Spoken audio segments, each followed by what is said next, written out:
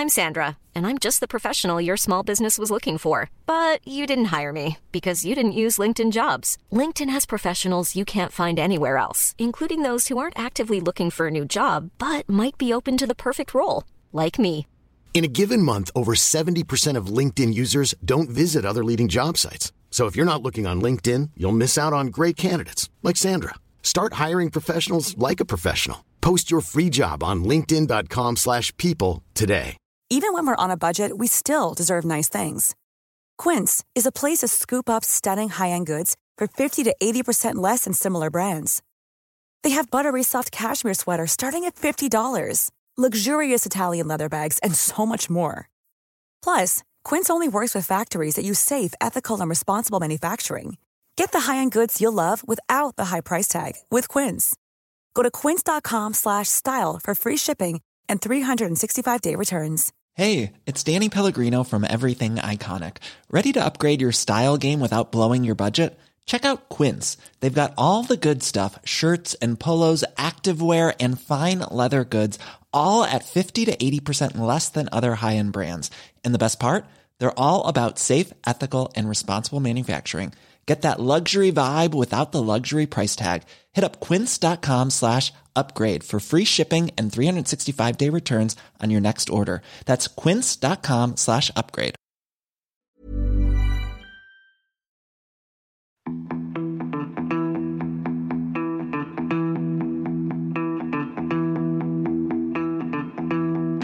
Welcome to the CollectingCars.com podcast with Chris Harris and Edward Lovett. Hello and welcome to another Collecting Cars podcast. I'm here today at Grove, which can mean only one thing in terms of the location of a motorsport team, and that is I'm at the home of Williams F1 with team principal, or are you CEO? What's your exact title? It's both. Both? He's got both.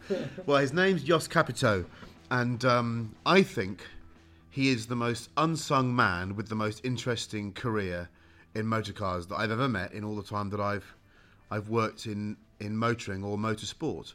So welcome, Jost, and I want you to talk me through your life in cars, basically. We're going to do a chronology because it's fascinating. Okay. His CV, let me give you a taster at the top of this show.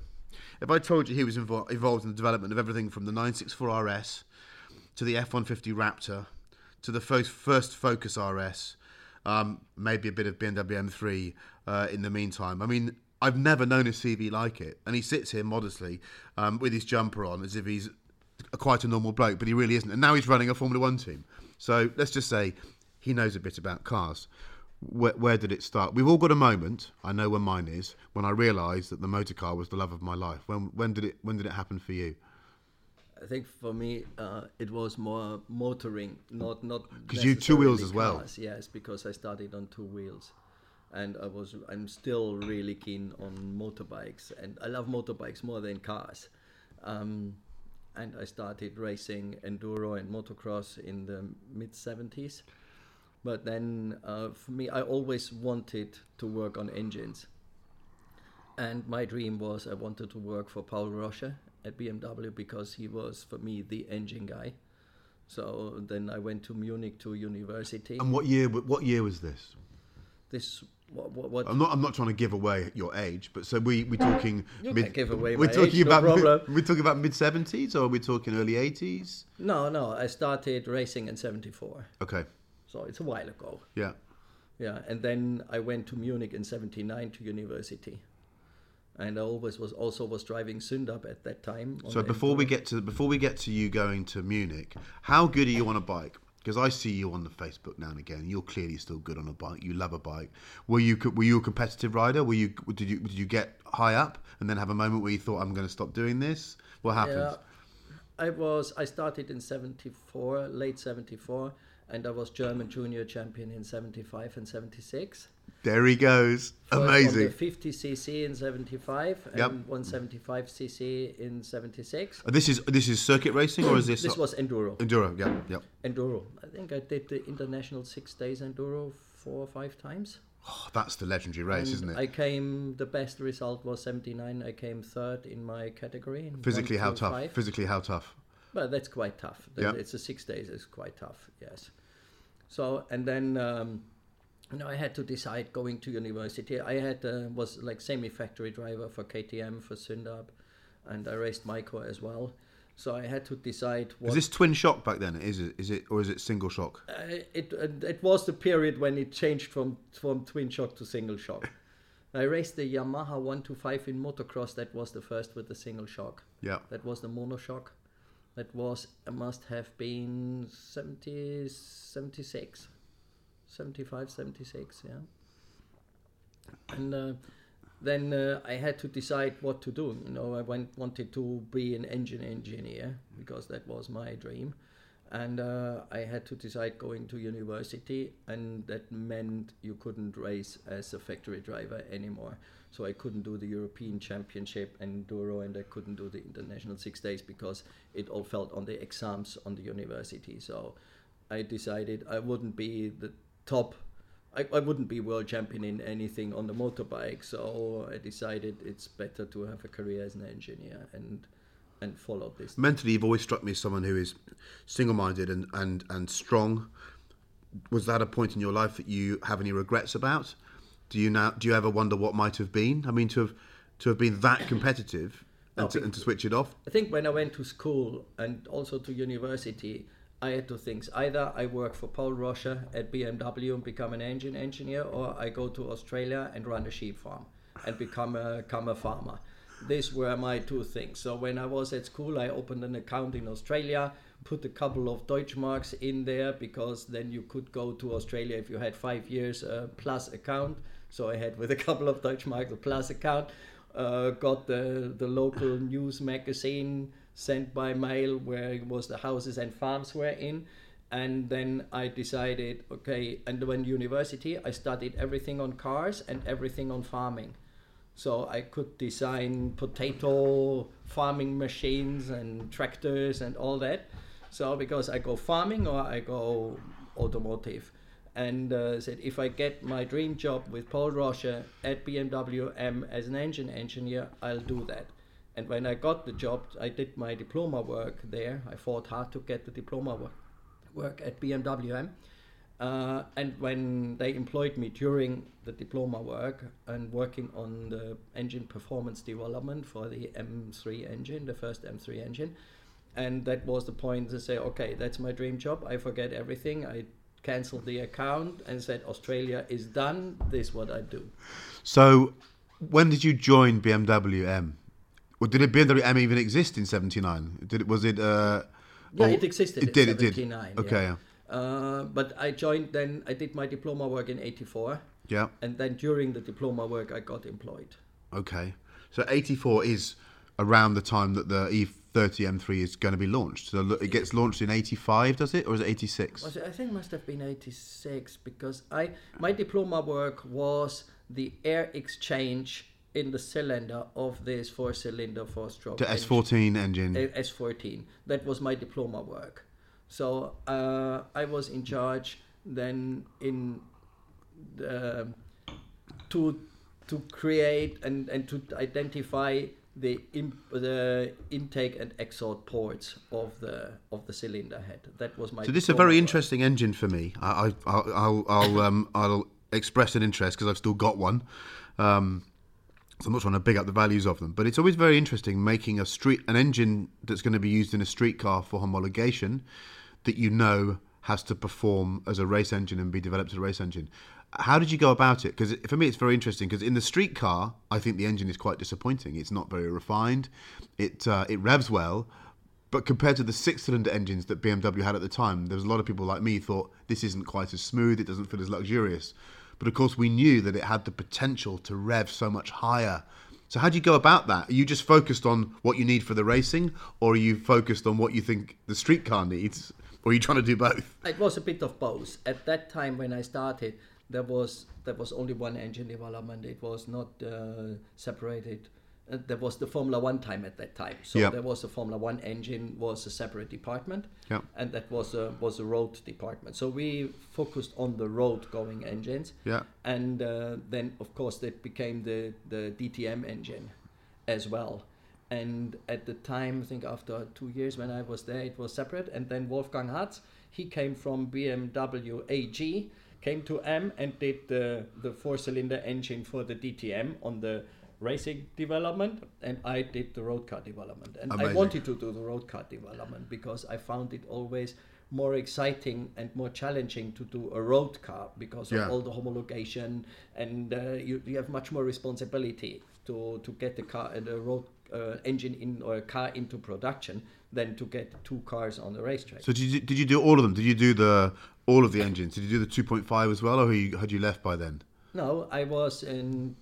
I did the 2.5. That was the let's say the evolution. Yep. And that was quite a challenge because let's say the electronic, you had the flap to measure the air. Yeah. There was not a big one available enough to be suitable for the DTM. Really? So we had to do an Alpha N, let's say regulated engine without that flap, and that for a road car is quite. So you had only the throttle opening and the revs, and you had to make that road going because it needed a certain number of road going cars to be sold. Yes. So for racing, that it's easy because you can every race you can adjust it, but for road going car you had to do this and working under all conditions. So that was the biggest challenge, to do this. And I was in charge of that, and I also was in charge of the performance development of the 320 IS, so the 2-liter engine. For Italian market. Yeah, for the Italian market. And there the objective I got was it has to be the fastest 2-liter car in Italy beside the 2-liter Ferrari. And there was the Ford 2-liter turbo. There was the 2-liter 308, wasn't there? They did an emissions Ferrari 308, yeah. But the highest challenge was to beat the Ford. Was it the 2-liter turbo they had? Was it the Scorpio at that time, or no? Yes, not they. The Scorpio. No, the Sierra Sapphire. The Sierra 2-liter turbo was then to beat by the 2-liter natural aspirated BMW. Did you manage it? Yeah, we managed it.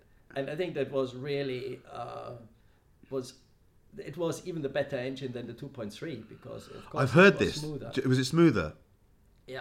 Because the 2. I've owned both, and the 2.5 was exciting and it had more torque and it was faster, but it wasn't as sweet as the little 2. The nicest one I had was a little 2.3 without the catalyst, quite an early car. Yeah. This was a lovely car. You should try to get your hands on the 2-liter because it could rev much higher. What could it rev to? We had it 7.6 and we reduced it to 7.6 because otherwise the performance of that engine would have been better than the 2.3. So we had to keep it a bit down. That engine was absolutely. So what was it like This was the beginnings of BMW M.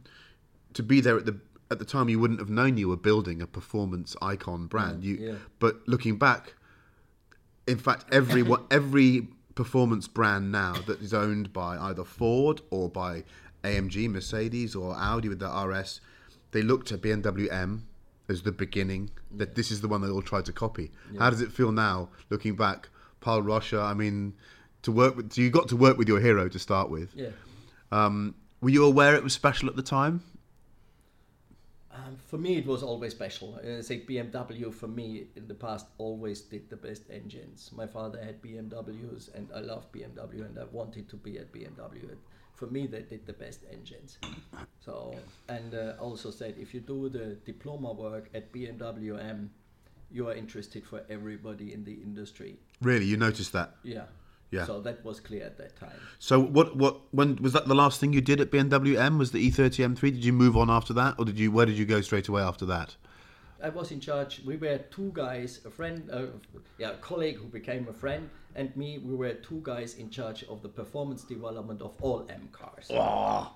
So that was just. So did you do the E28 M5? Yeah. Oh, come on, I never knew that. Because I've still got one of those. Yeah. That's my favourite M car. I know it doesn't have the motorsport history, but I still think it's one of the most ridiculous road cars ever made. Yeah, they were light.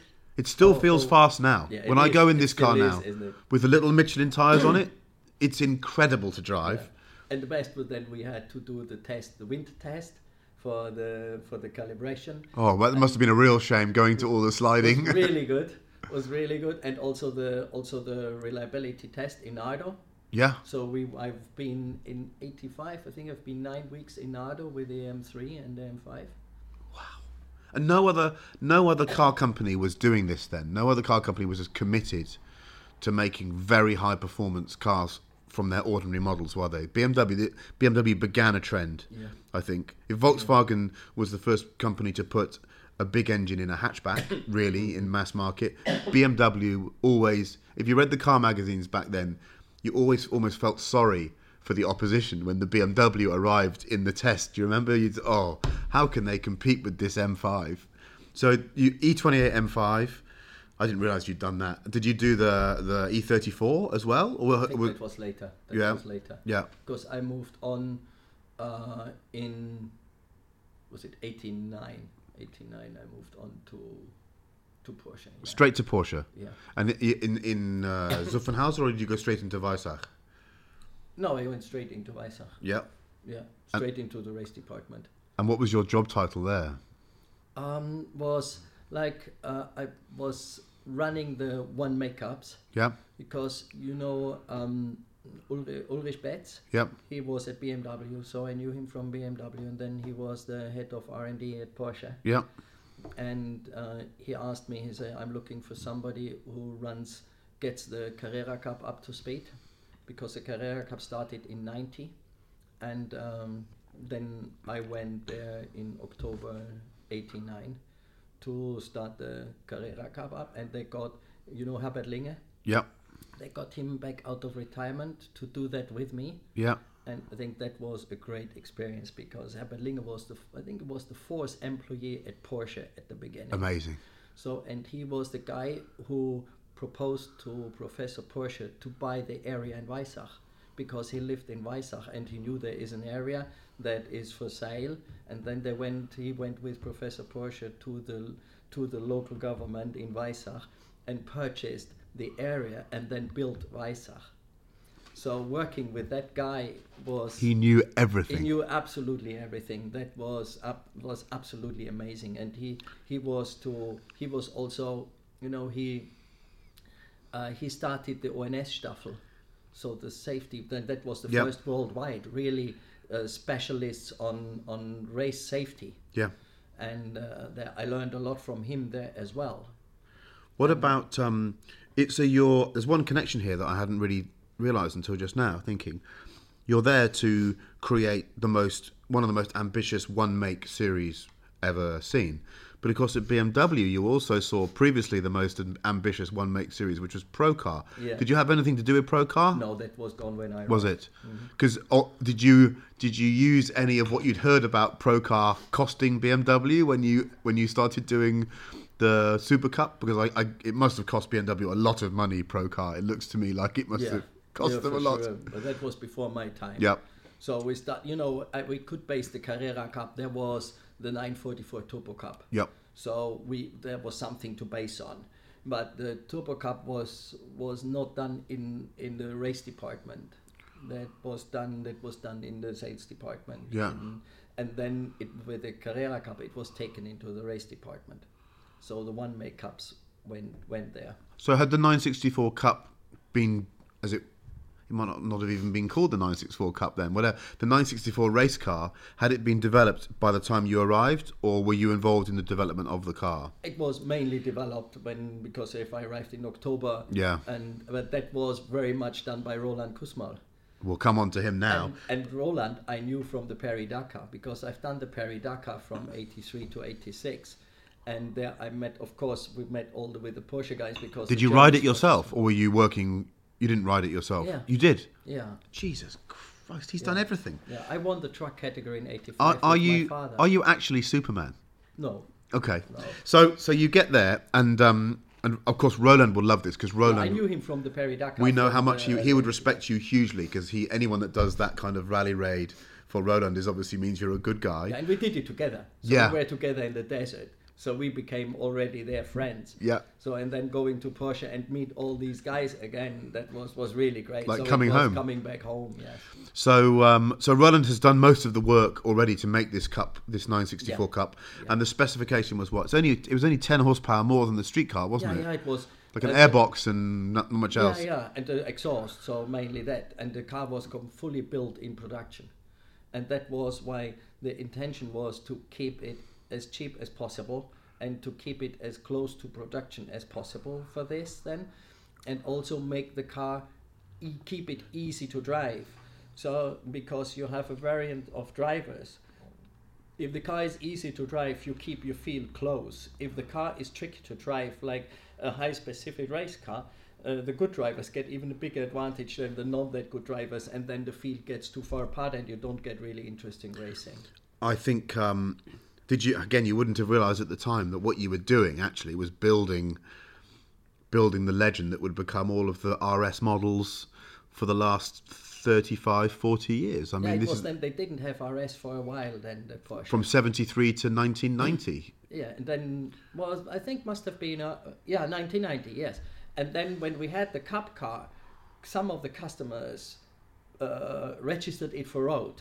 Yeah. Oh, yeah? Did they? Yeah. And we didn't like to see that. But I've seen the advantage and say, why don't we do a road car based on the Cup car and call it RS? So, and it was a hard fight with the board to get this through because they didn't see that you can sell the numbers. So I committed to a number so that they agreed they're selling it. We sold, I think, 4 times more. So we had the 2 versions. Yeah. We had the Club Sport version and the standard version, and the Club Sport was without any carpet inside with a weld-in roll cage. So that also went then very well for created the big opportunity for the Club Sport that took then off as well with the 964.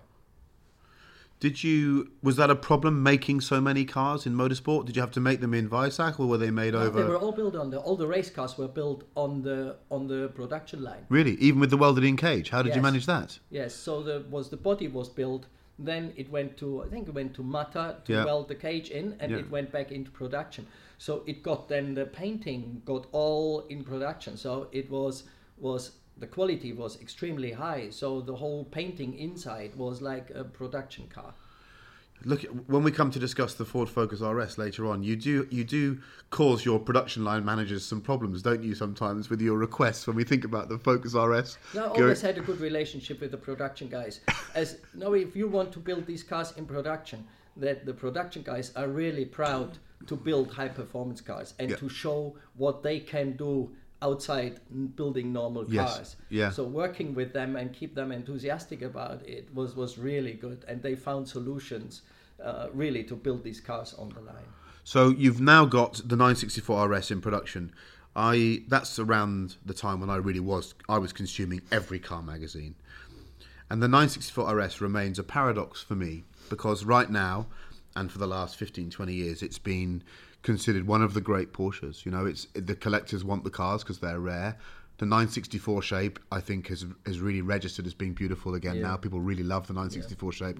The car has a very unique sound, and it does drive beautifully. It's quite a unforgiving car. But the reviews, when the car was new, certainly in the UK, were terrible. Yeah.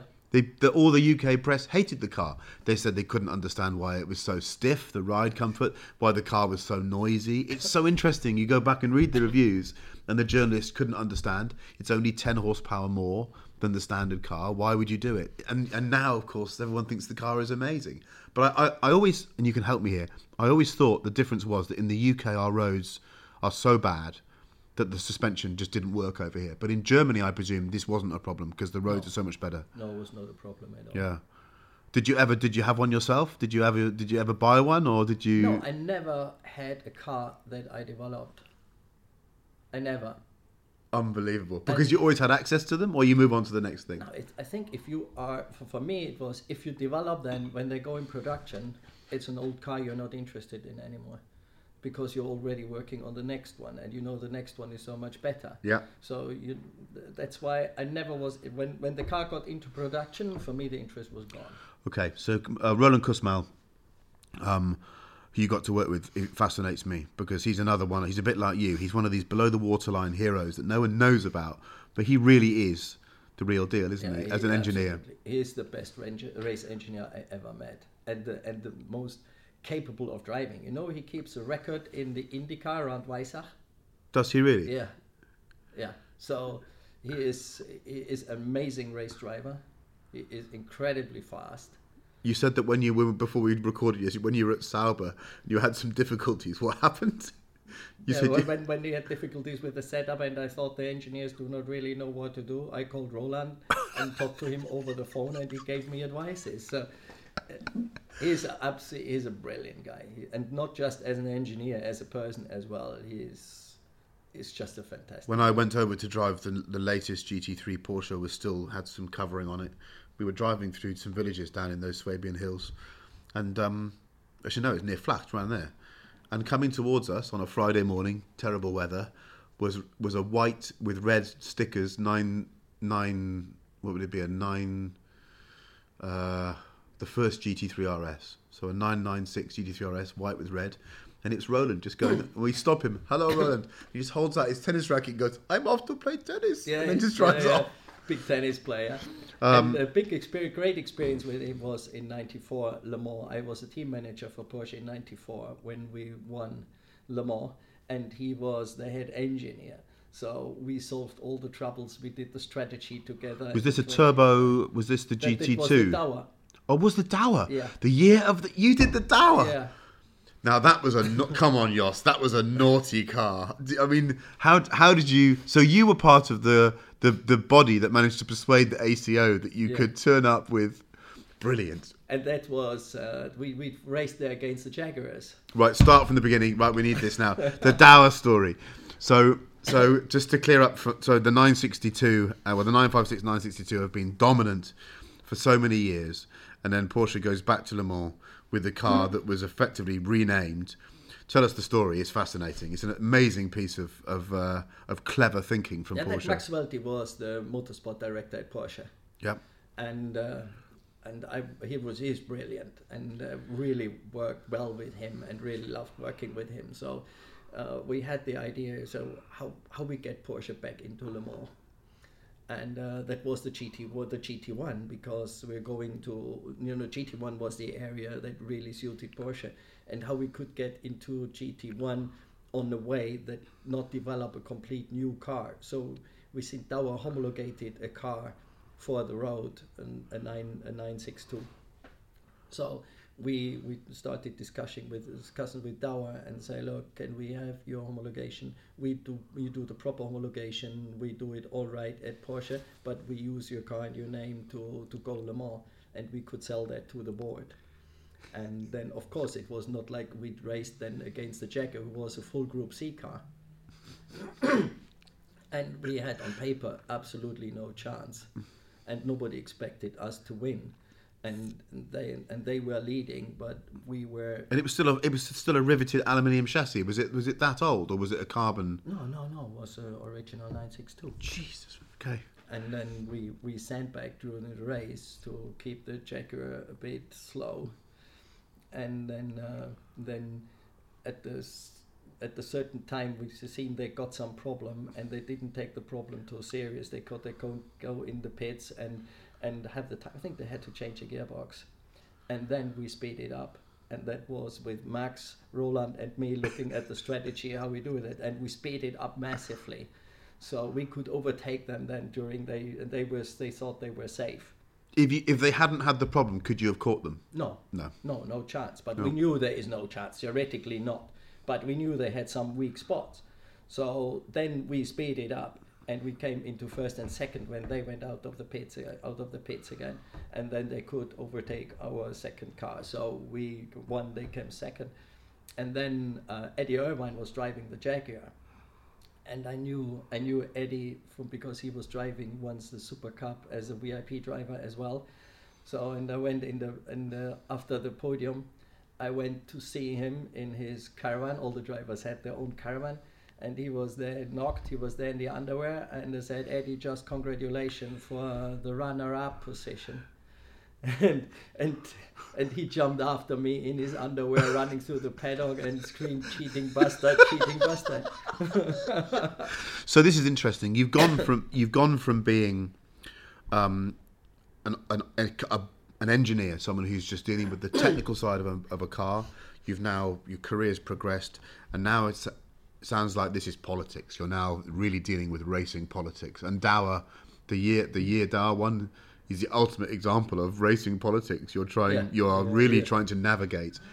So this must have been the best possible place to learn what your job is now. Really? Yeah, it was also when we looked at the Super Cup that, Porsche went out of Formula One. But the idea was then, of course, with Max Welti, we wanted to get Porsche back in Formula One. But I said, how we prepare for this? So we can't be completely away from Formula One.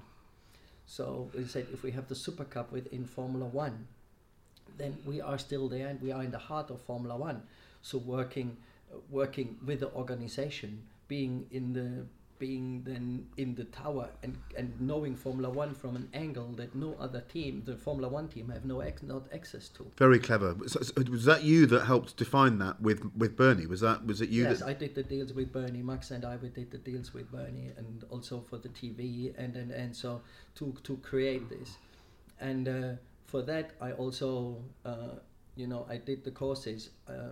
I'm an official FIA race director, I'm official FIA safety delegate, and I'm an official FIA scrutineer. So with that, we got the respect of the Formula One because I had all these certificates. So, and I was like the race director of the Super Cup, but it was raced from the race director with Formula One. So we looked at the track, what is needed to change to be safe for the Porsches. And also we directed the whole race together, so that gave me an inside view of Formula One that I had access to the tower anytime. Yeah. And normally a Formula One team doesn't have that. So Porsche didn't get back into Formula One then, but I think the Super Cup is now since '93 continuously with Formula One, and it's 30 years this year. Yeah, it's an amazing legacy. I love the idea that you're an official FIA scrutineer, but you were the person that signed the entry form for the Dauer 962 into Le Mans. This is. I didn't sign it.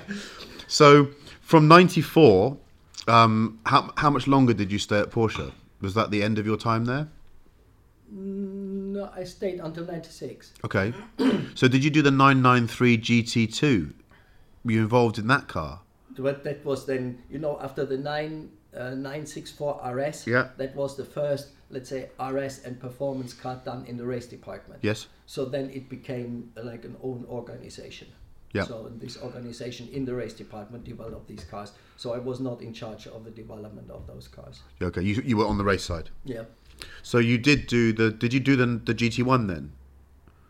The first GT1 on the organization. Yes. That was just the starting. When was that? The first year? 96, 97, 97 I think. So maybe. I left end of '96. Okay, and where did you go to that? Where did you go then? Then I go to Sauber. Yep. But not to the race. But they built up Sauber Petronas Engineering, and Max Welti went from Porsche to Sauber. Yep. And they were looking for somebody to build up the Sauber Petronas Engineering. And this was to create the Silver Arrows that would ultimately become those? No, that was commercial engineering. Okay, interesting. Was commercial engineering, and Petronas, Petronas was the main sponsor of Sauber at that time. Yep. And Petronas is a government-owned company, oil company, and Malaysia had the vision 2020. They wanted to be the leading industrial country by 2020 in Southeast Asia.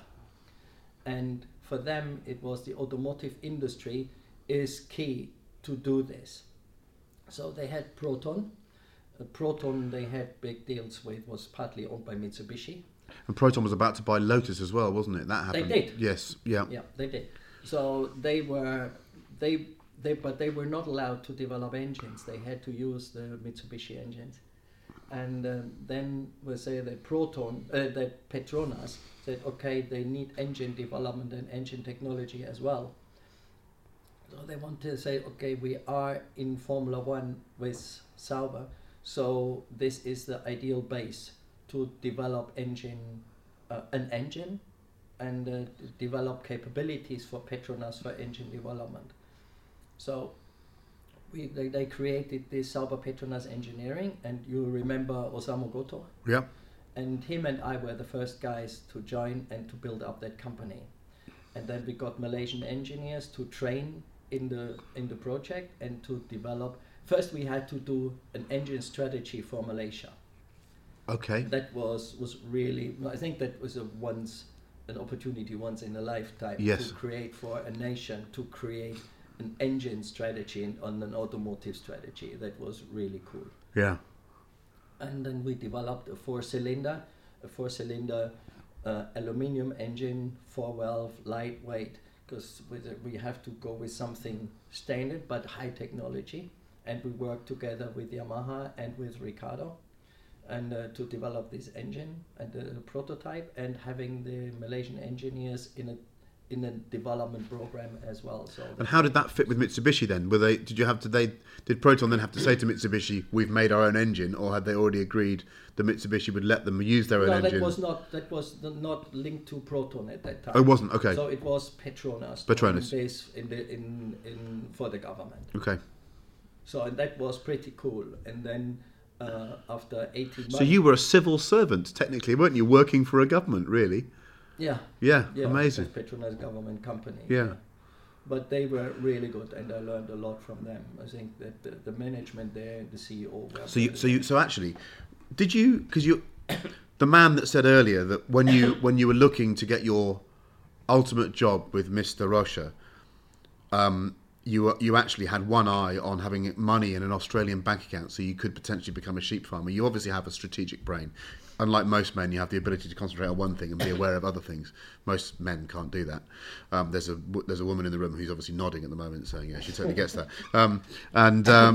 So at this stage, are you trying to build the ultimate motoring CV? Because you now have experience of the shop floor, the idea of sitting there and being the person that designs the one component in the engine. You have the experience of this. Then you have the experience of running a race team on a small level. Then you have the experience of a big manufacturer-backed project, which is ultimately a political position.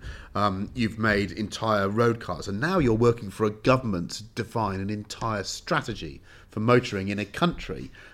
Without realising it, you're creating the ultimate motoring CV. Were you aware of that at the time, or were you just going where your nose took you? No, I never had also a plan where I go, because if I would have had a plan, how the strategy, what I want to become, I would have never done all this, isn't it? You would have maybe worked through in a company and grow in a company. But I always, as I tried to do the job I had, to do the very best to do this job, and then opportunities come up, and if there's something coming up that it's on highly interest, then say, okay, let's move on and get a different experience and do the very best there. So this is why it added all up with very different things. So I was fascinated by the Malaysians, how they work, how their thinking was, and working with a Muslim company was really interesting, and I learned a lot through that, and it was a very pleasant experience. How long were you there for? Yeah, I was there for until 2001, but after 18 months, they did at Sauber. They did like an analysis with an external company what the team has to do to become better in Formula One on the Formula One side, and the result was it has to develop from a traditional race team to an engineering-based and structured company. And then they asked me if I would be interested to do that in addition to the role on the commercial side as the COO for Formula One. So then I agreed to do that in parallel and restructured the whole team. And from 98 to 2001, we came from 8th in the manufacturer championship in Formula One to 4th, to be the best non-factory team without increasing the budget. Just working different and putting the focus different, developing objectives and just creating. Why do you think? Why I knew that, but obviously I let it slip my mind. But why do you think Ford, when your next move goes to Ford Motor Company, why do you think, looking back, they made so little of your incredible experience in the industry? It wasn't until I went looking for your history in automotive. In the automotive industry, that I found it. Ford never told us anything about this.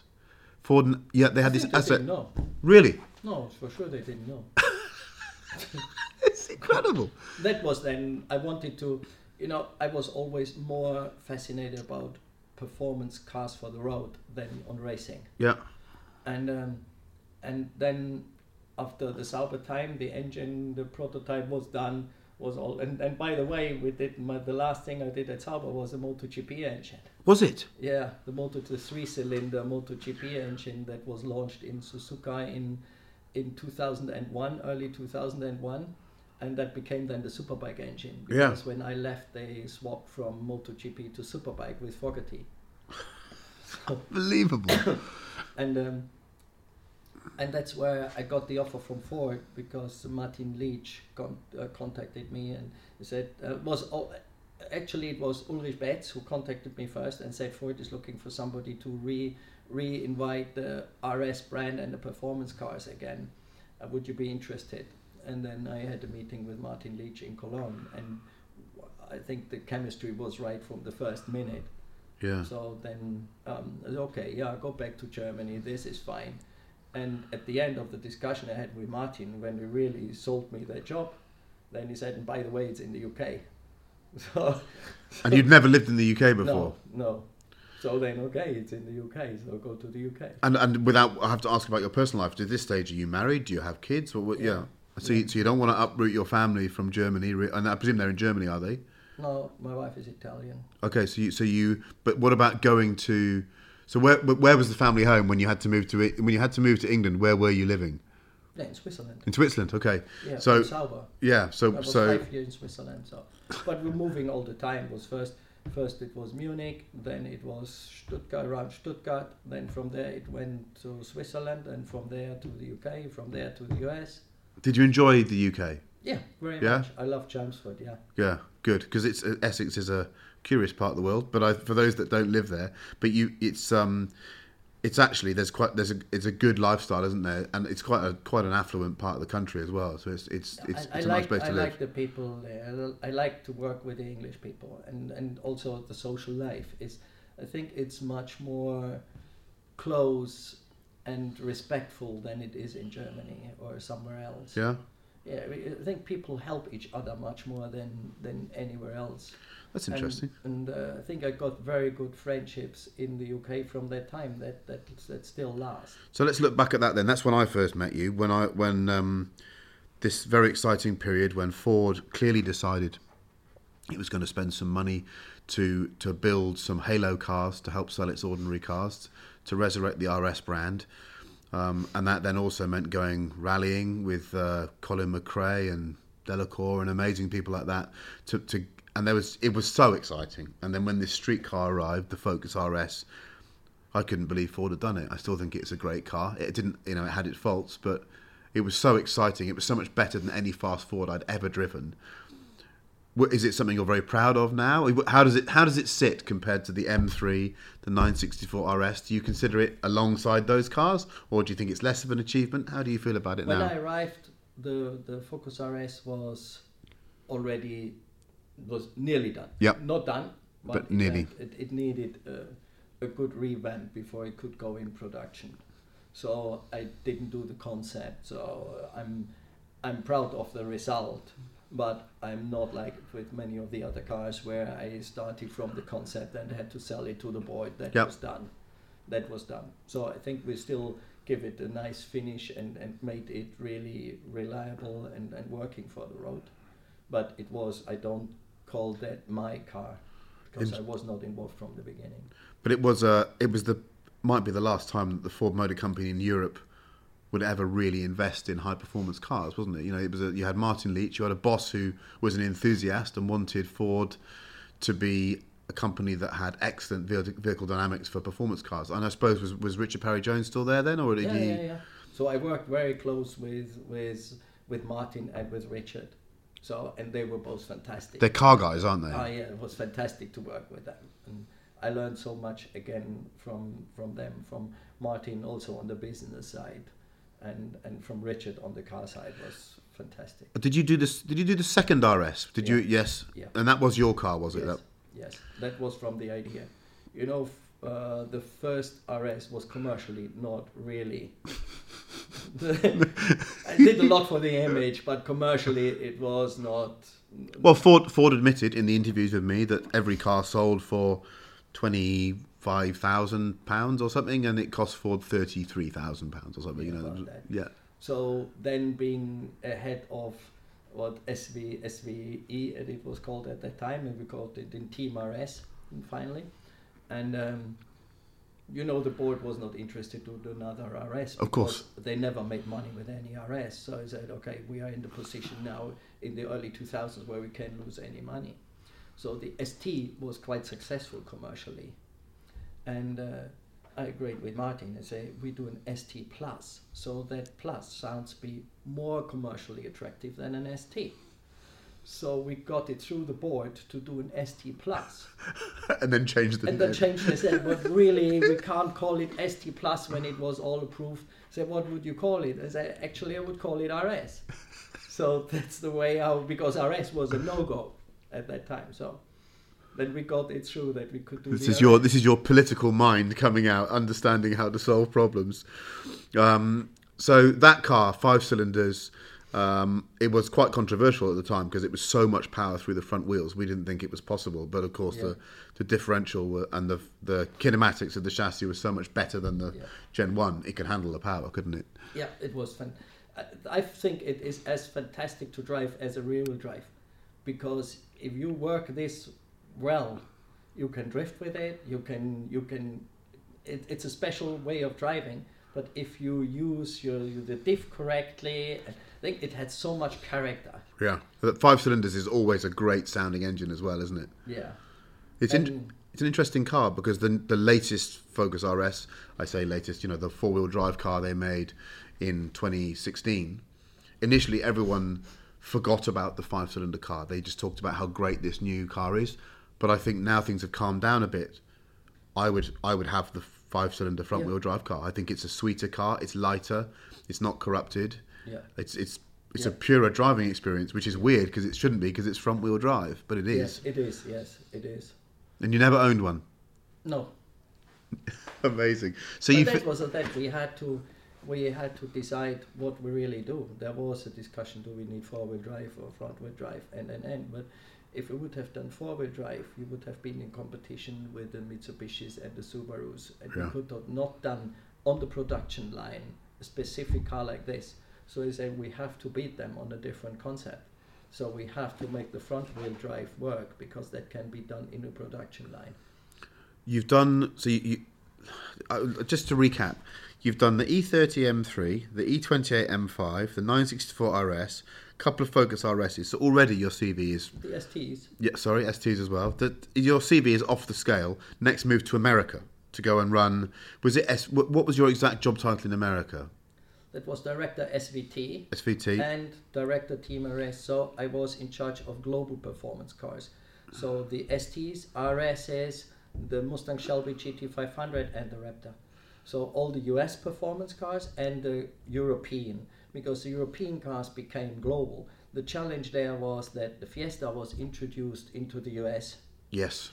And the ST was going to the US as well. So we had to develop a global Fiesta ST that is built in 2 plants, but the same car. And it was, you can't have a global performance car. And I always believed you can have a global performance car with the same specs, because BMW does it with the M, Porsche does it with the 911s. They don't do different specs. The performance cars sell globally. What about the Porsche 964 RS America? Do you remember that one? So they did a special 964 because they couldn't sell the RS. Yeah. And they sold one in America that was like a Carrera 2 with a thin glass or something. Yeah. That's the only example. I'm being a pedant now, but I think. But the Raptor is the one that stands out for me, because was that already ready to go when you got there, or was that? It was halfway through, so the concept was done and the design was done. But what year was this? I went there 2008 and I started 2008. Yeah. What I find amazing is we'll look back on a period in automotive history. In 2007, the economy slowed down. 2008.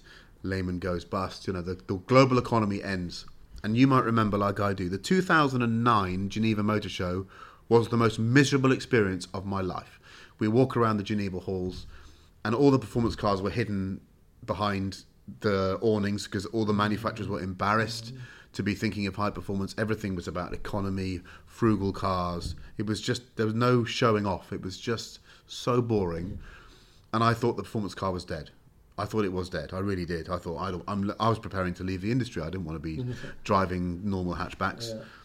And then 2 years later, or whatever, 18 months later, the American manufacturers just go, for want of a better phrase, apeshit. Suddenly, there's just high-performance cars everywhere. How did you manage to do it? These were companies that I know Ford didn't, but these are companies that accepted government bailout money. Not Ford. I know, not Ford, I know, but they accepted government bailout money, and they went and made Hemi, V8, everything's. But Ford, I know, didn't take the money, but still, it was incredibly brave to come out with these high-performance cars at a time when you could expect the public to react badly to them. But of course, you got it right. They loved them, didn't they? They couldn't get enough. US is different, isn't it? Yeah. And US is different. And like the Mustang Shelby GT500, you know, they have the Shelbys are done by Shelby. Yeah. But the Mustang Shelby GT500 has always been done by Ford. Yeah. So, but, and they were continuous. They were always there. So, and they were, it was evolution. It was not always a new car. But the Raptor was a very brave idea. But they had before there was the F-150 Lightning. Yeah, but that was many years before, and it wasn't an off-road truck. It was a street. No, that was not an off-road truck. Yeah. But then they had the idea to do the F-150 as an off-road performance truck. How did you feel about... Because I was always fascinated by that. The original drives that we saw, videos, road tests, there were people... Of course, they saw a truck with the big Fox suspension and the ride height. Everyone goes and tries to jump them and then bends the frame. This is not Ford. Ford can't be held responsible for a vehicle that can't just do the Baja off the shelf.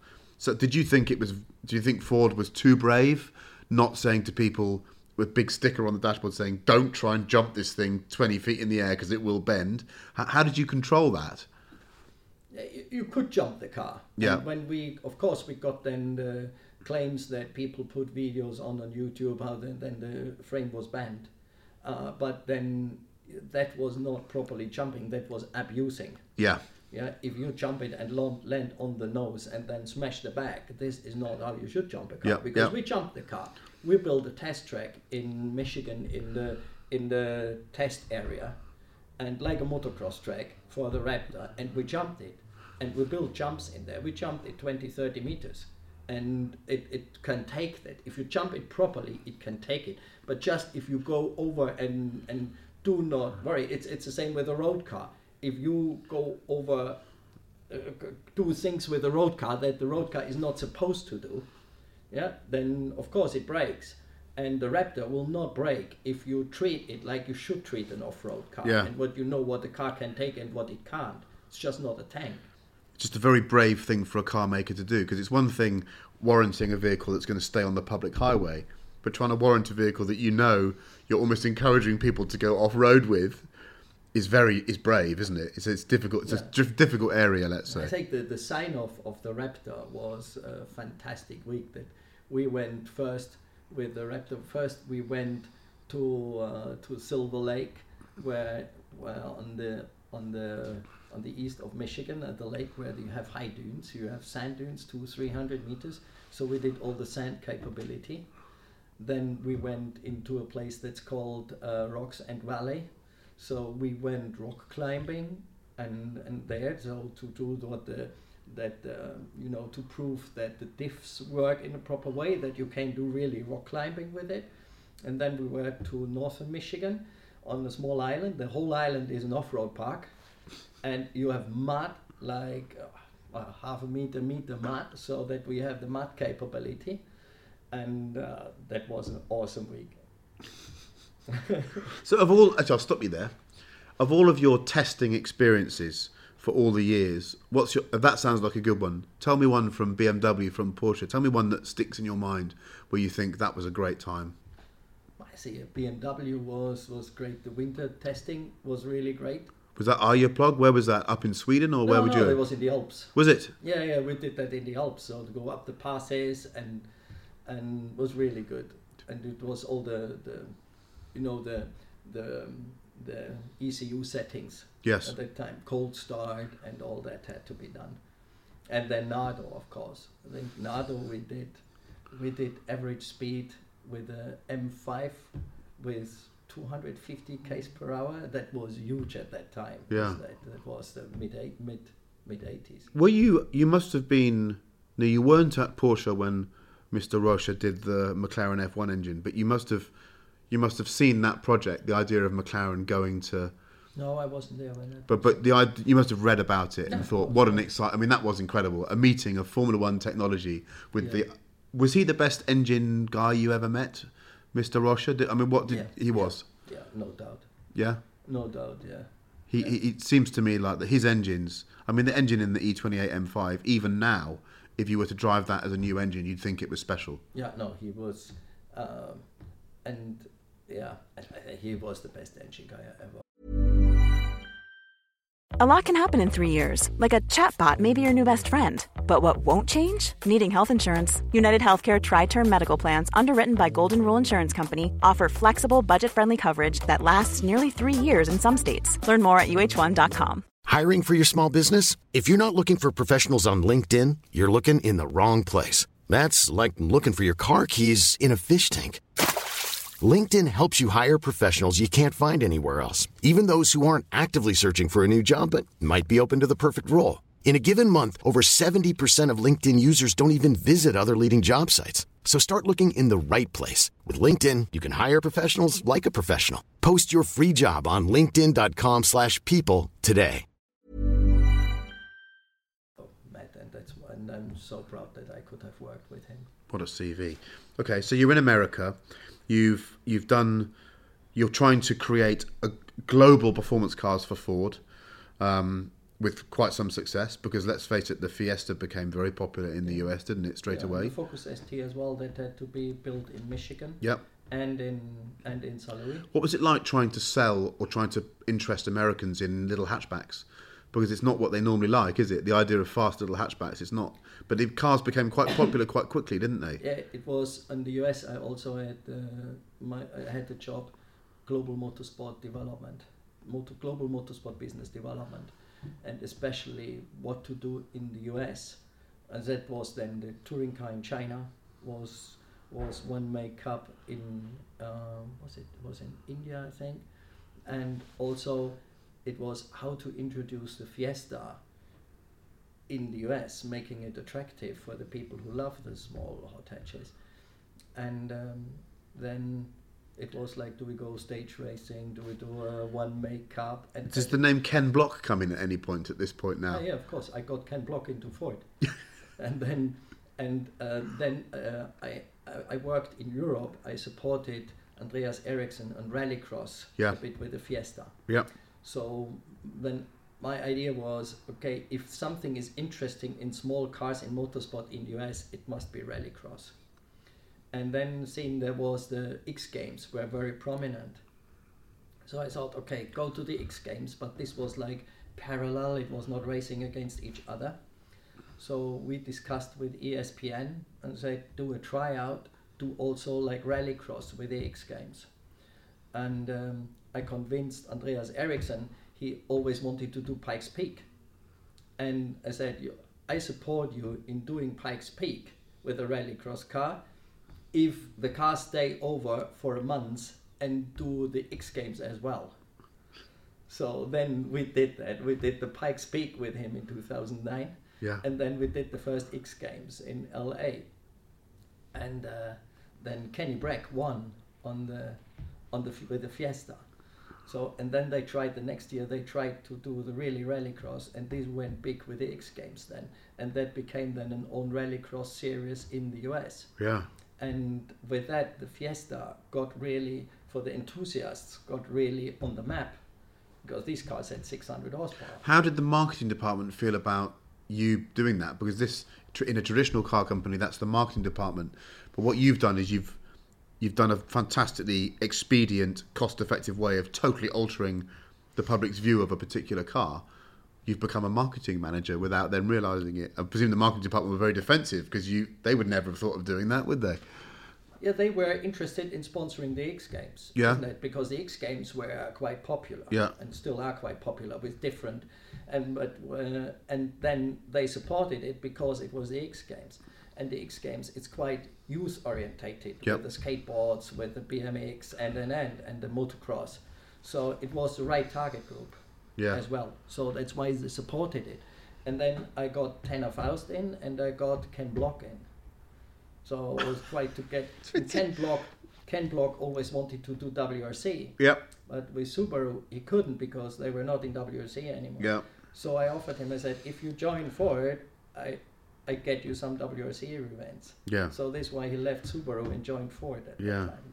Amazing. God, and that was big in the US for Ken Block leaving Subaru and joining Ford. Well, I mean, do you remember the number of memes they would have on all of these special videos of Ken Block's leaving, going from Subaru to Ford? It was big news.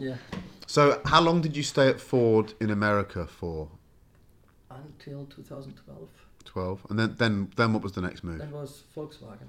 Volkswagen. Okay. Because I would have liked to stay in the US a bit more, but finally I wanted to go back to Europe. And were your family with you in America at that point? Yeah. And then was like take the then they approached me from Volkswagen, and I was not really interested.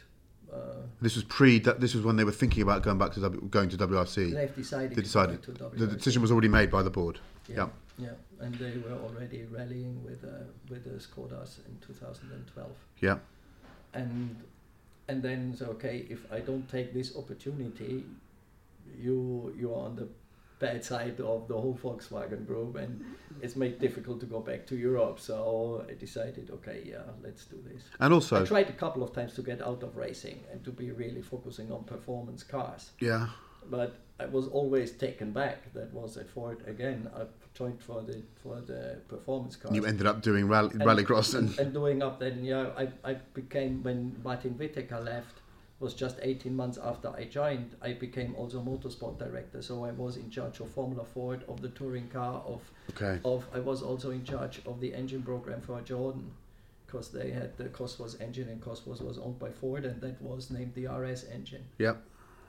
And also the whole WRC with M Sport. So I always was pulled back. So at a certain point I said, it doesn't make sense to try to escape. You have to face it. So you go, actually that's an incredible period of WRC, because Volkswagen was dominant. You came back in and you created a car that was so much better than anyone else's. No one stood a chance, did they? It was a really incredible competition car. And also, you've demonstrated circuit racing. You know about motorbikes. Was this your first real foray into running a rally team? Was that your first, or had you done something like that before? No, we see it went to the Perry Dakar team. We had an old Perry Dakar team, a private team. But actually, not. And then it was with Ford. I was in charge of the WRC program that was run by M Sport. So I got all the insights and knew what's going on and how to handle it. So the Polo WRC was a dominant car. Obviously, Mr. Ogier is building up championships. Yeah. Did you enjoy it as an experience compared to sports car racing, compared to your exposure to Formula One, or what did you feel you were there in a period when the sport was in decline a bit with viewing figures? How do you feel about it now? Yeah, that was 4 years living the dream. The team was fantastic. We had such a great team, and it was a really great experience. And the sport is really great. Yeah.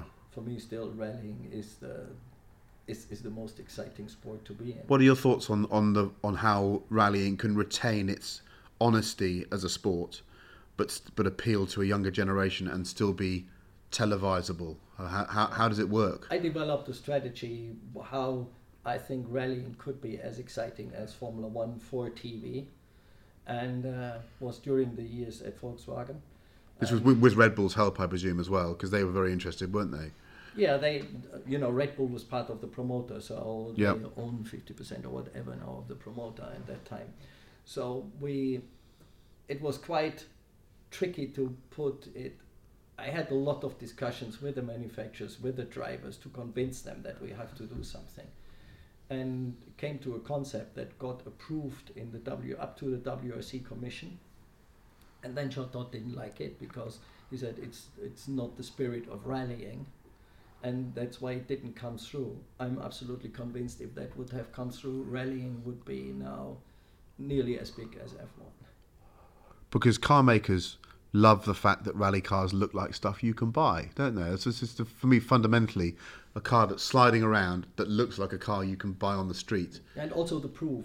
You are in -20, -25 on the snow in temperature. You are on high levels, like if you go in Mexico up to 2,000 plus meters. You go on 0 on sea level. Yeah. And you go in the heat. So you've proven that the same car works in all kind of conditions. Works on tarmac, works on ice, works on gravel. So it shows that the car manufacturer has this experience to make a car reliable on whatever ground, whatever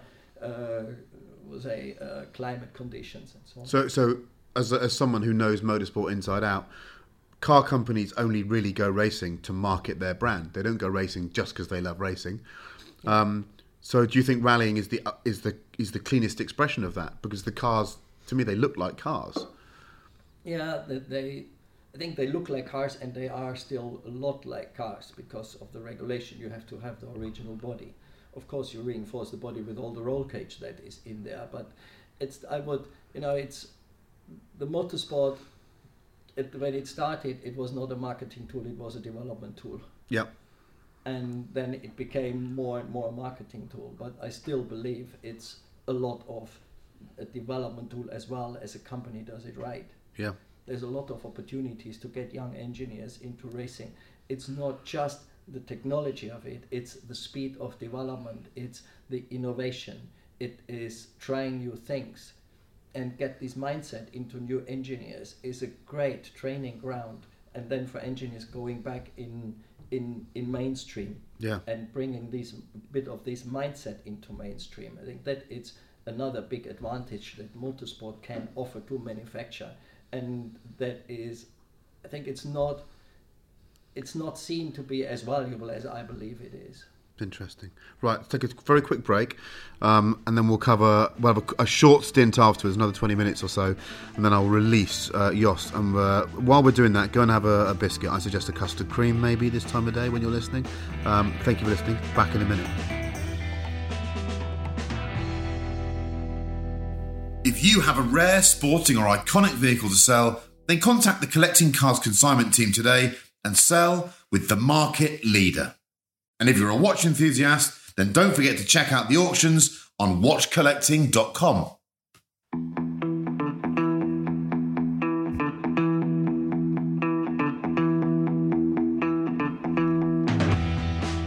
Welcome back. I hope you enjoyed your tea break and your custard cream. If you'd moved towards a sort of chocolate bourbon, I can understand, but that's an aggressive move on a Monday morning, as it is here. I'm having a flat white, which is actually extremely strong. We'll talk about the fact that we're sitting in Frank Williams' old office in a minute. This is a room steeped in history. But I want to fast forward now. Jost's career has gone from Ford. He then leaves Ford, goes to Volkswagen, and is in charge of one of the dominant eras in the WRC. Volkswagen then pulls out of WRC, which must have hurt. That you must have not liked that decision. But equally, did you understand it? When you won that much, how much more do you have to prove? No, I didn't understand it. Because when I left Volkswagen to go to McLaren in end of 16, I had the confirmation from the board for another 3 years. So that's I heard, and it was written, that I knew that they would get out, and that's why I left, to escape. But I only left after I had the confirmation from the board that they continue for another 3 years in the new regulations they started in 17, 18, 19. So when the car was fully developed, it would have been even more dominant than the car in the period I was. And was the car done? Was the car finished? Completely finished. So what did you do with it? Just park it, I think. I was gone then. But what? So are there finished WRC cars that would have been capable of winning world championships sitting in a garage somewhere in Wolfsburg? Yeah. And it was through 16 This was Dieselgate, was it? This was all to do with Dieselgate, or was this before that? Yeah, of course it has to do with Dieselgate. Was the end of 16. Yeah. And I can understand the decision. I don't think it was right, but I can understand the decision. Sorry, sipping my coffee. So we will brush over the McLaren, the McLaren situation. Just tell me how long you worked at McLaren for that particular. 3 months. 3 months, okay. But obviously, we know, those of us that follow the sport know that there was a big change at McLaren in the racing side of the business, and Ron Dennis left. Jost was a Ron Dennis guy, and in a bit like the way a lion, when it comes into a new pride, clears out all of the children. You obviously, you were one of the people that left. And where did you go after that?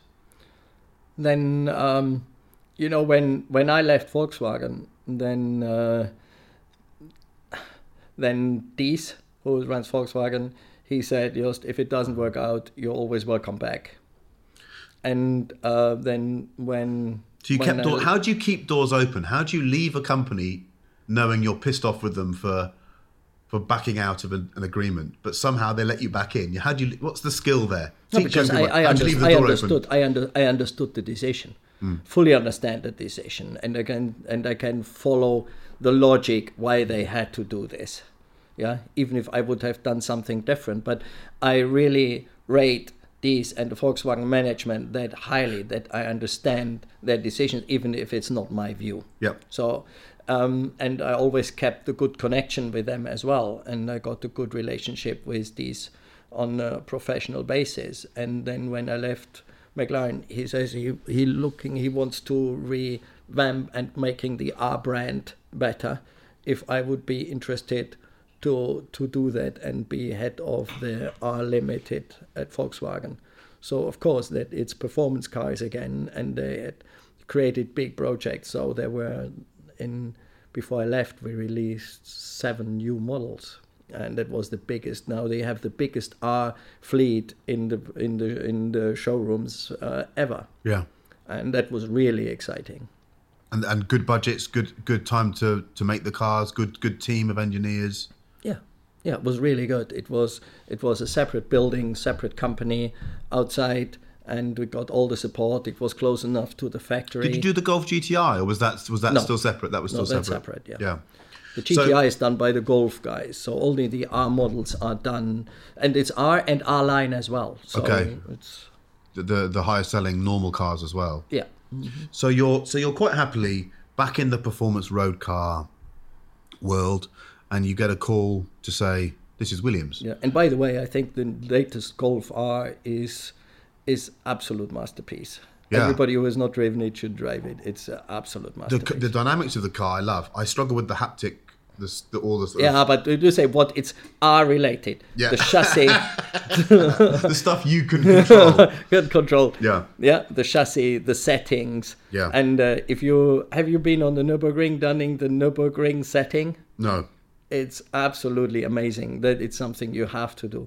The Golf R with a performance pack, and drive it in the specific Nürburgring setting. And it has a drift setting. You can do donuts with the car, and it's just an amazing car. So how do you feel about... So you're I mean, obviously, I remember the reason we got back in contact is you phoned me and said, we're doing some R event, can you help out? And about a month later, you have this new job.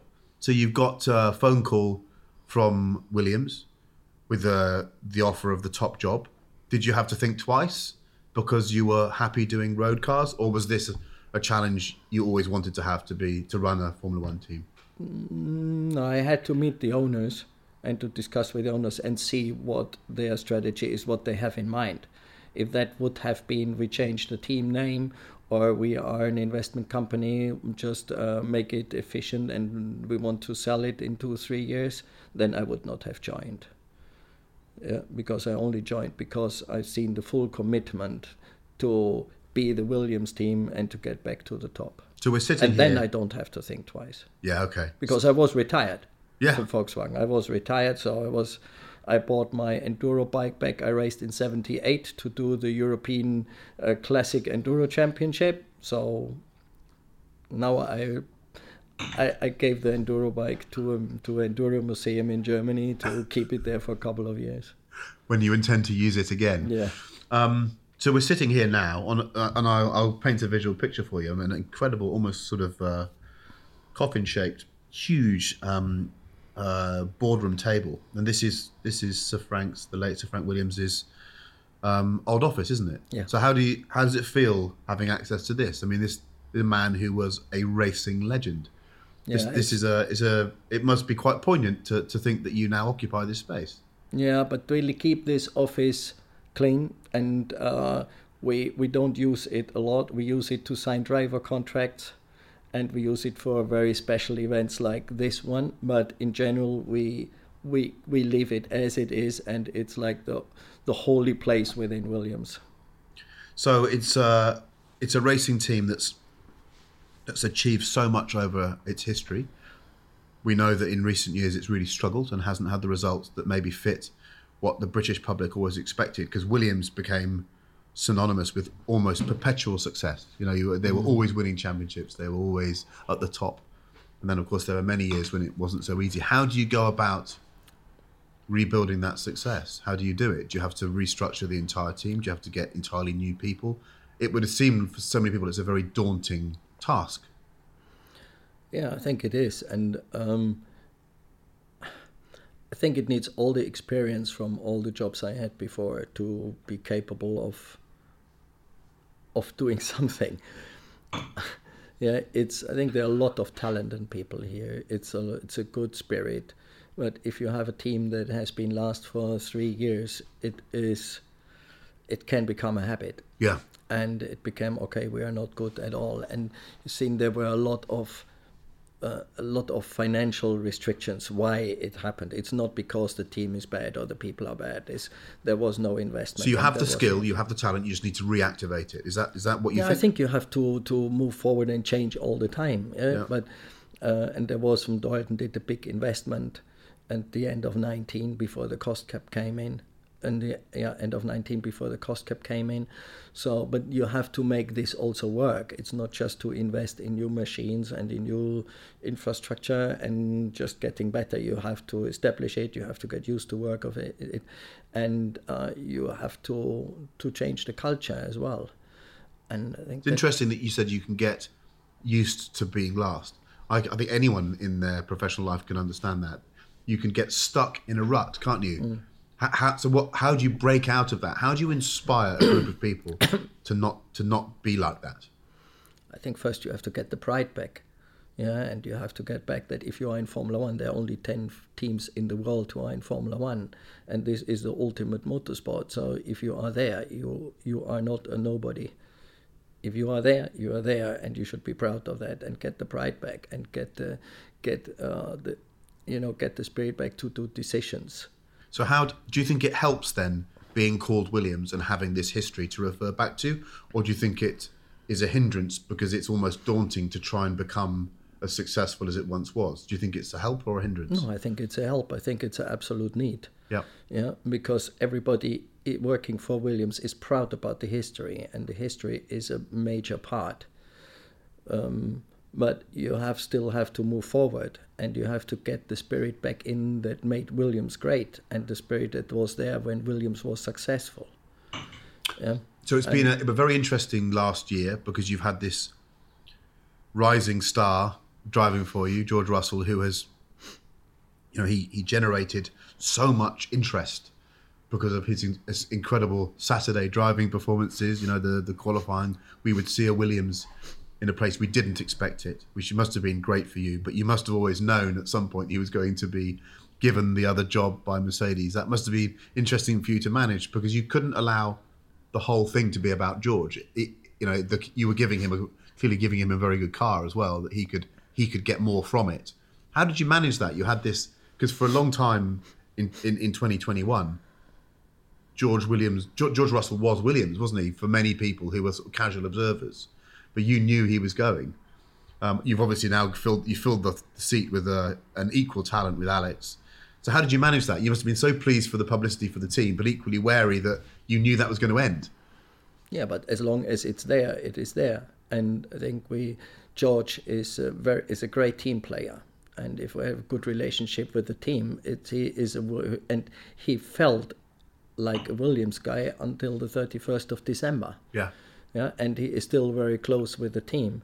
And he will always be a part of the team, and he will always be proud that he has raced for Williams for 3 years. Yeah. And this is having the relationship of the driver and the team that keeps it going, even if you know you might lose him. So he was still, and we were supporting him in getting the Mercedes seat.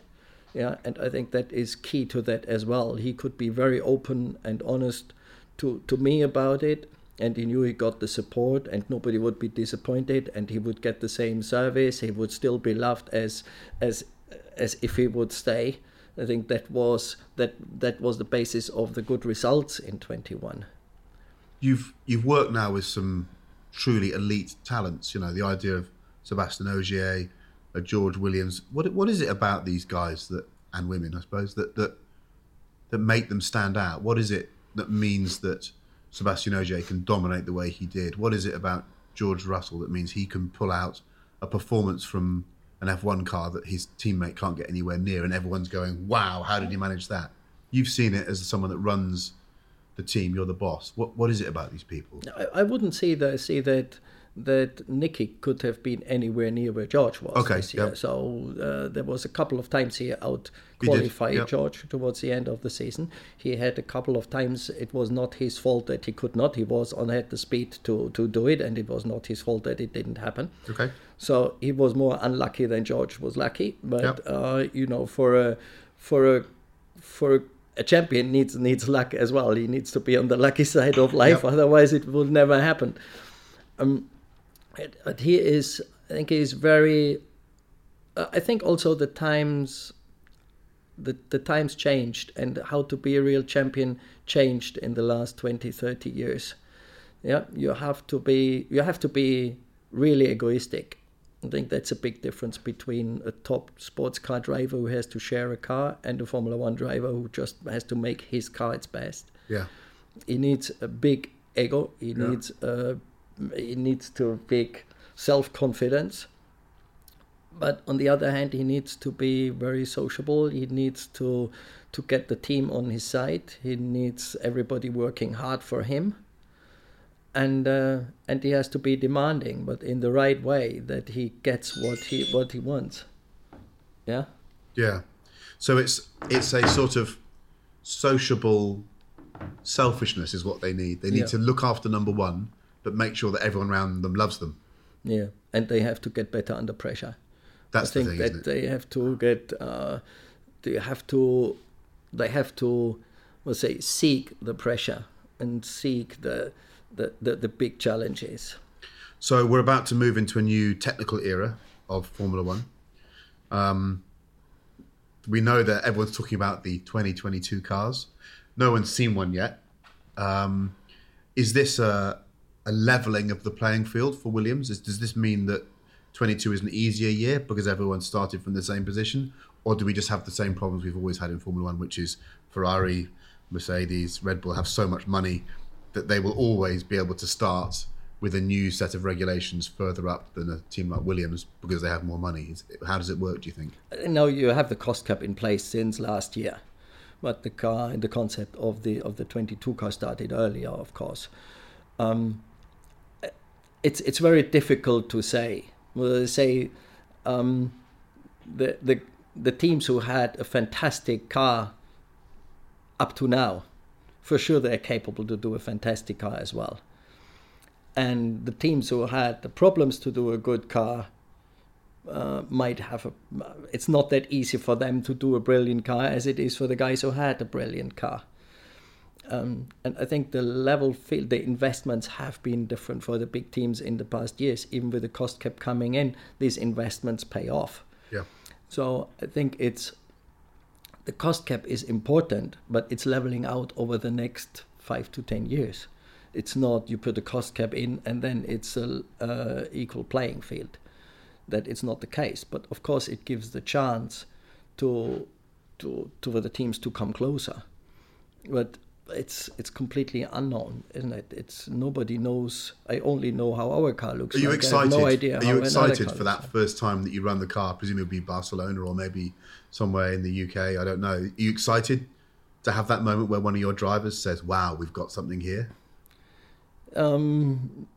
Yeah, if he says this, then it's fine. Yeah. If he says the opposite, it's a bit different. Yeah. I think for next year, it's more about the development speed, how the team is prepared, and how the team can do changes.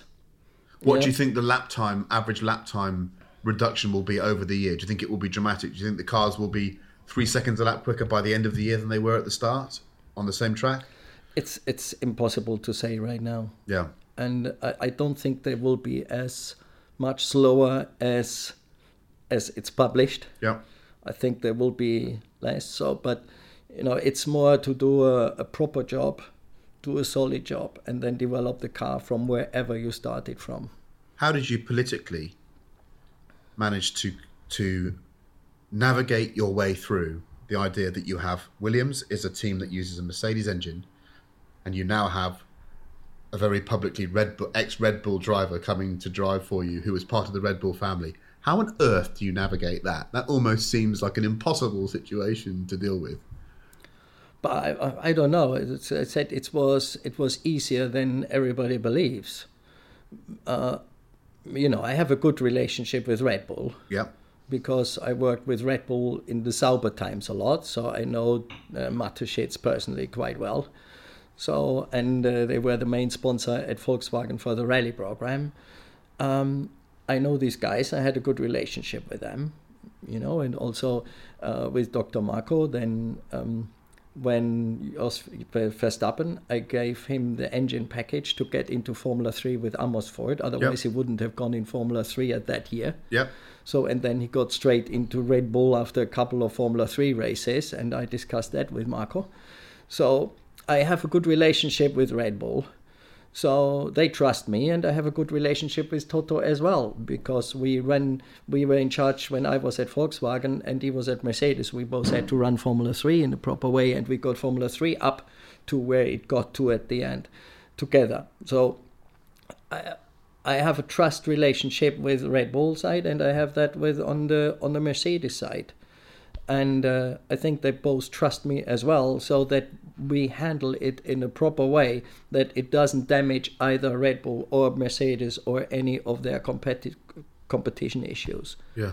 I think that is where, I think that's how it could happen. If we drew a Venn diagram of the people capable of navigating that particular situation, I think we can safely say you're the only person on the planet that probably could have done that. It's an incredible feat.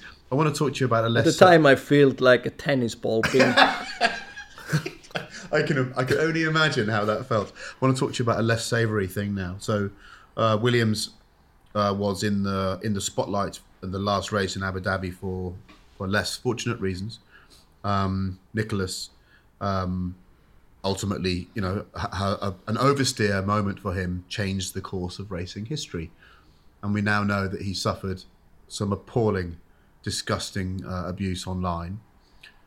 What are your thoughts on that? How do you help a young driver deal with something that's so awful, that is so undeserved? How do you feel about it? Of course, everybody feels bad about it, and it's really completely unfair. You have a young guy fighting for position in a race, and during overtaking, he gets on the dirt spot, and then he gets an oversteer and crashes the car, in where he's just wants to do his very best for the team and for his result, and has nothing else in mind.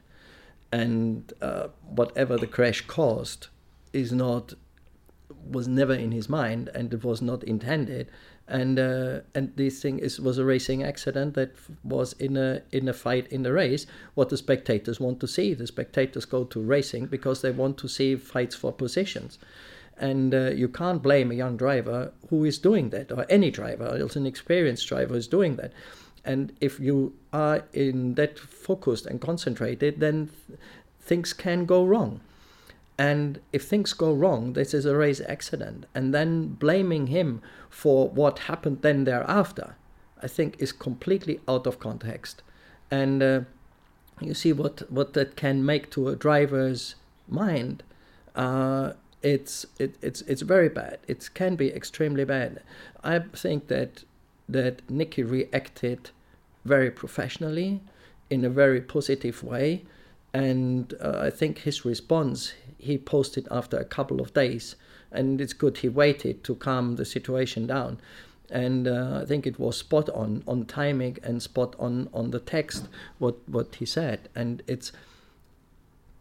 I think if that helps to understand the situation for many people a bit better, then he feels also okay about it, because he could do something good for somebody else in the future, not to suffer what he suffered. Yeah, I think you handled it very well. The idea of a very calm statement a few days after the event.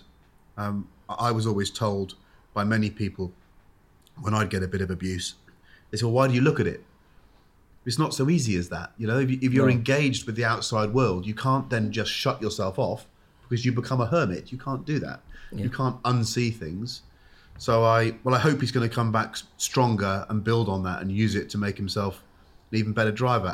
And you were quite right. I wasn't being dismissive of him relative to George's performances last year, because I want to say that at the end of the year, he was getting much closer, wasn't he? He was, and his race performances were always much closer than people ever gave him credit for, because they'd always remembered the George Russell qualifying performances. Yeah. So you've got a strong driver lineup this year. You really do, don't you? With Alex as well. Yeah, I think Nicky had a very difficult time. His rookie year was in 20. Yeah. What was the main was Corona affected, and it was a very strange year. Yeah. And if you come in as a rookie in that year where everything changes and where he has to focus so much more on every single race than anybody else, because everything is new for him, it's extremely difficult. Yeah.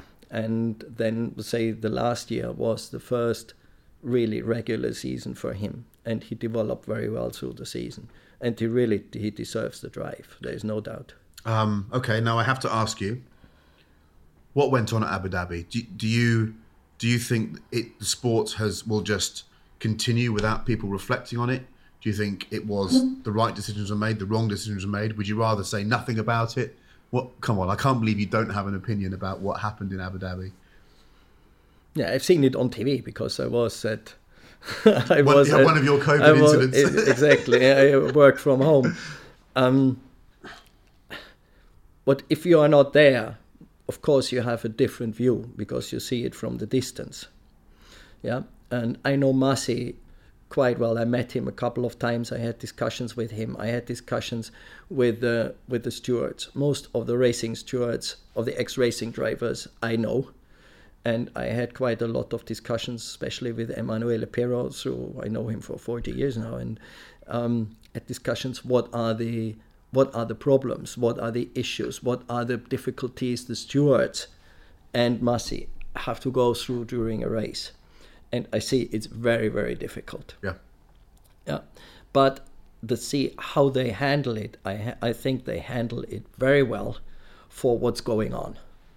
And also Masi is very professional, and he always has I don't believe anybody in the FIA of the stewards prefer at any time any team or any driver. That I'm absolutely 1,000% sure about. You have to take the decisions quite quickly and immediate. And whoever has been in that decision and is seen by millions or billions of people live at the same time, it's a huge pressure. And I believe they have handled it very well. What I think is not right, and I think that it's what also the people involved, is that there can be a conversation with the team principals or anybody with the team, with the race director during the race. The way and to broadcast it as well for people to hear it. Yeah, it's crazy. I think the broadcast is not the issue. I think that the conversation itself, it's the same as when you look at football, that the coach is discussing during the match with the referee. The referee's word should be final. They tell people what to do, and those people do it. It's final, whatever it is. Yeah. And also, these decisions during the race should not be able to be protested in or to look in at the back. If you have a football match and there is a penalty, the penalty will not be taken away after the match if it seems that it wasn't right. Yeah. Yeah. So I think that has to be clarified by the rules. Yeah. And that's the only thing I think has to be done. The rest, I think it's, you had these situations through the year where the championship could have been in a different position before the last race. Yeah. Easily. And it leads to this. And if you have this kind of tension, then things happen. It's an interesting cultural position as well, because the idea of a car being so far ahead for a race, for the entirety of a race, and then there being a safety car period that closes everyone up, and then the car that was clearly outperformed during the race, and Max was outperformed, then goes on to win. Of course, that's the basis of NASCAR, isn't it? That is how NASCAR works. You end up with, you wait for the safety car situations, and then when it goes green again, quite almost always the car that wins isn't the car that was fastest during the race. Yeah. It's interesting that Western racing, the idea of European racing, finds that so difficult to stomach. But American racing almost embraces that, doesn't it? Yeah, but it's the same principle all year. If you go through all year when there was a safety car and the gaps get closed, this is what happens with a safety car. Yeah. And it's the only solution. You can't reinstall the gaps after a safety car. It's impossible. Yeah. And I think this is something that is in the nature of racing. Yeah. And if it happens at the end of the championship, where the points are the same of the two drivers, and it happens and changes then the race result, it's life, isn't it? And you can't talk about is it fair or unfair. I think for you, and I've raced for 20-something years, and racing is your life.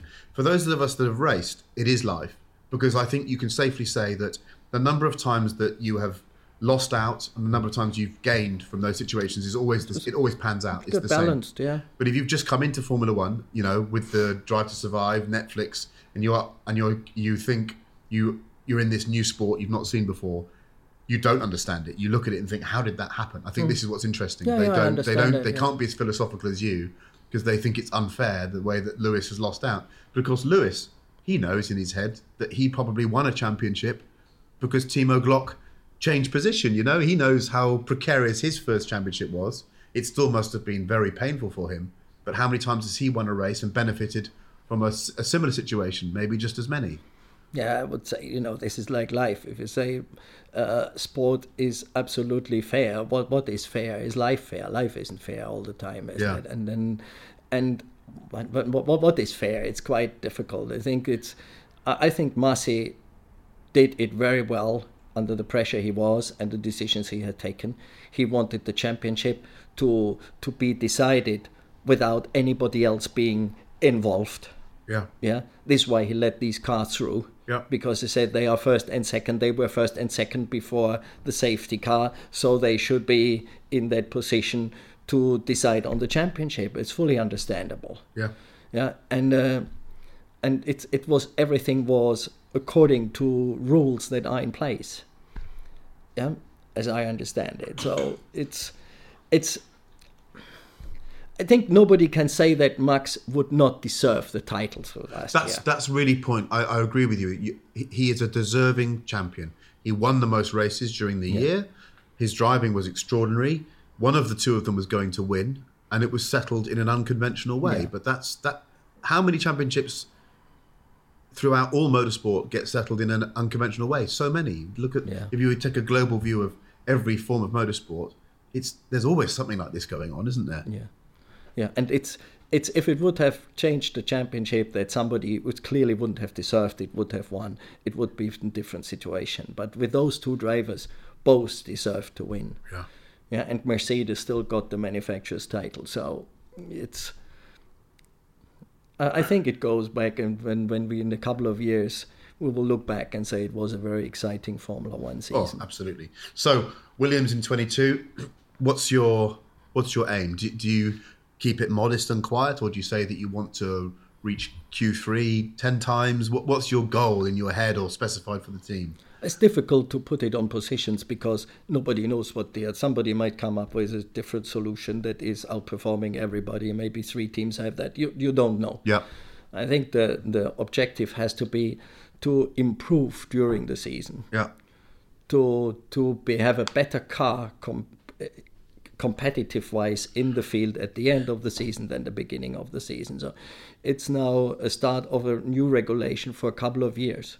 So it's to understand the car, overtake some of the competition during the development phases, then come with a better car in 23 and have a continuous improvement through the field, wherever it starts off. If we start being the 9th, 10th fastest car, being the 3rd, 4th fastest car, nobody knows. But you still have to have this continuous improvement. One question, the 15-inch tyre, how do you feel about that? The 18-inch. It's 18-inch now, is it? Yeah. God, okay, there you go, I'm off the pace.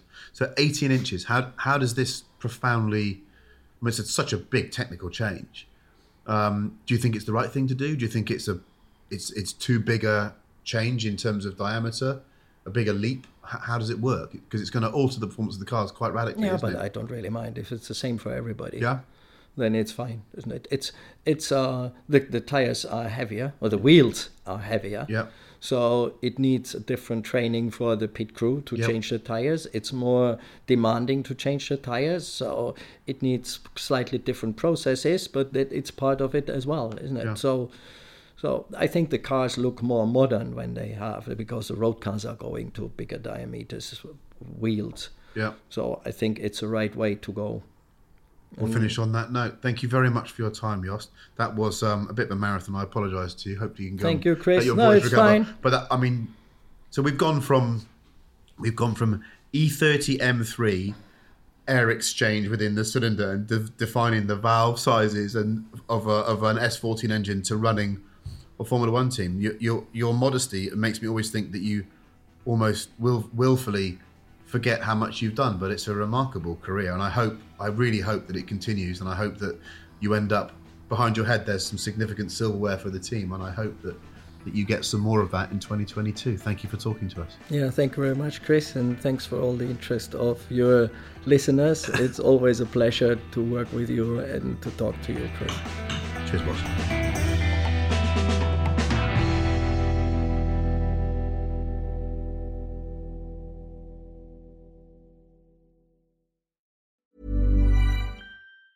Planning for your next trip? Elevate your travel style with Quince. Quince has all the jet-setting essentials you'll want for your next getaway, like European linen, premium luggage options, buttery soft Italian leather bags, and so much more. And it's all priced at 50 to 80% less than similar brands. Plus, Quince only works with factories that use safe and ethical manufacturing practices. Pack your bags with high-quality essentials you'll be wearing for vacations to come with Quince. Go to quince.com/trip for free shipping and 365-day returns. Mom deserves the best, and there's no better place to shop for Mother's Day than Whole Foods Market. They're your destination for unbeatable savings, from premium gifts to show-stopping flowers and irresistible desserts. Start by saving 33% with Prime on all body care and candles. Then get a 15-stem bunch of tulips for just $9.99 each with Prime. Round out Mom's menu with festive rosé, irresistible berry chantilly cake, and more special treats. Come celebrate Mother's Day at Whole Foods Market.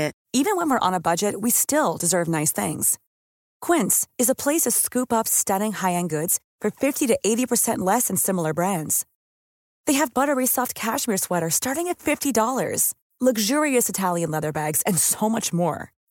Plus, Quince only works with factories that use safe, ethical, and responsible manufacturing. Get the high-end goods you'll love without the high price tag with Quince.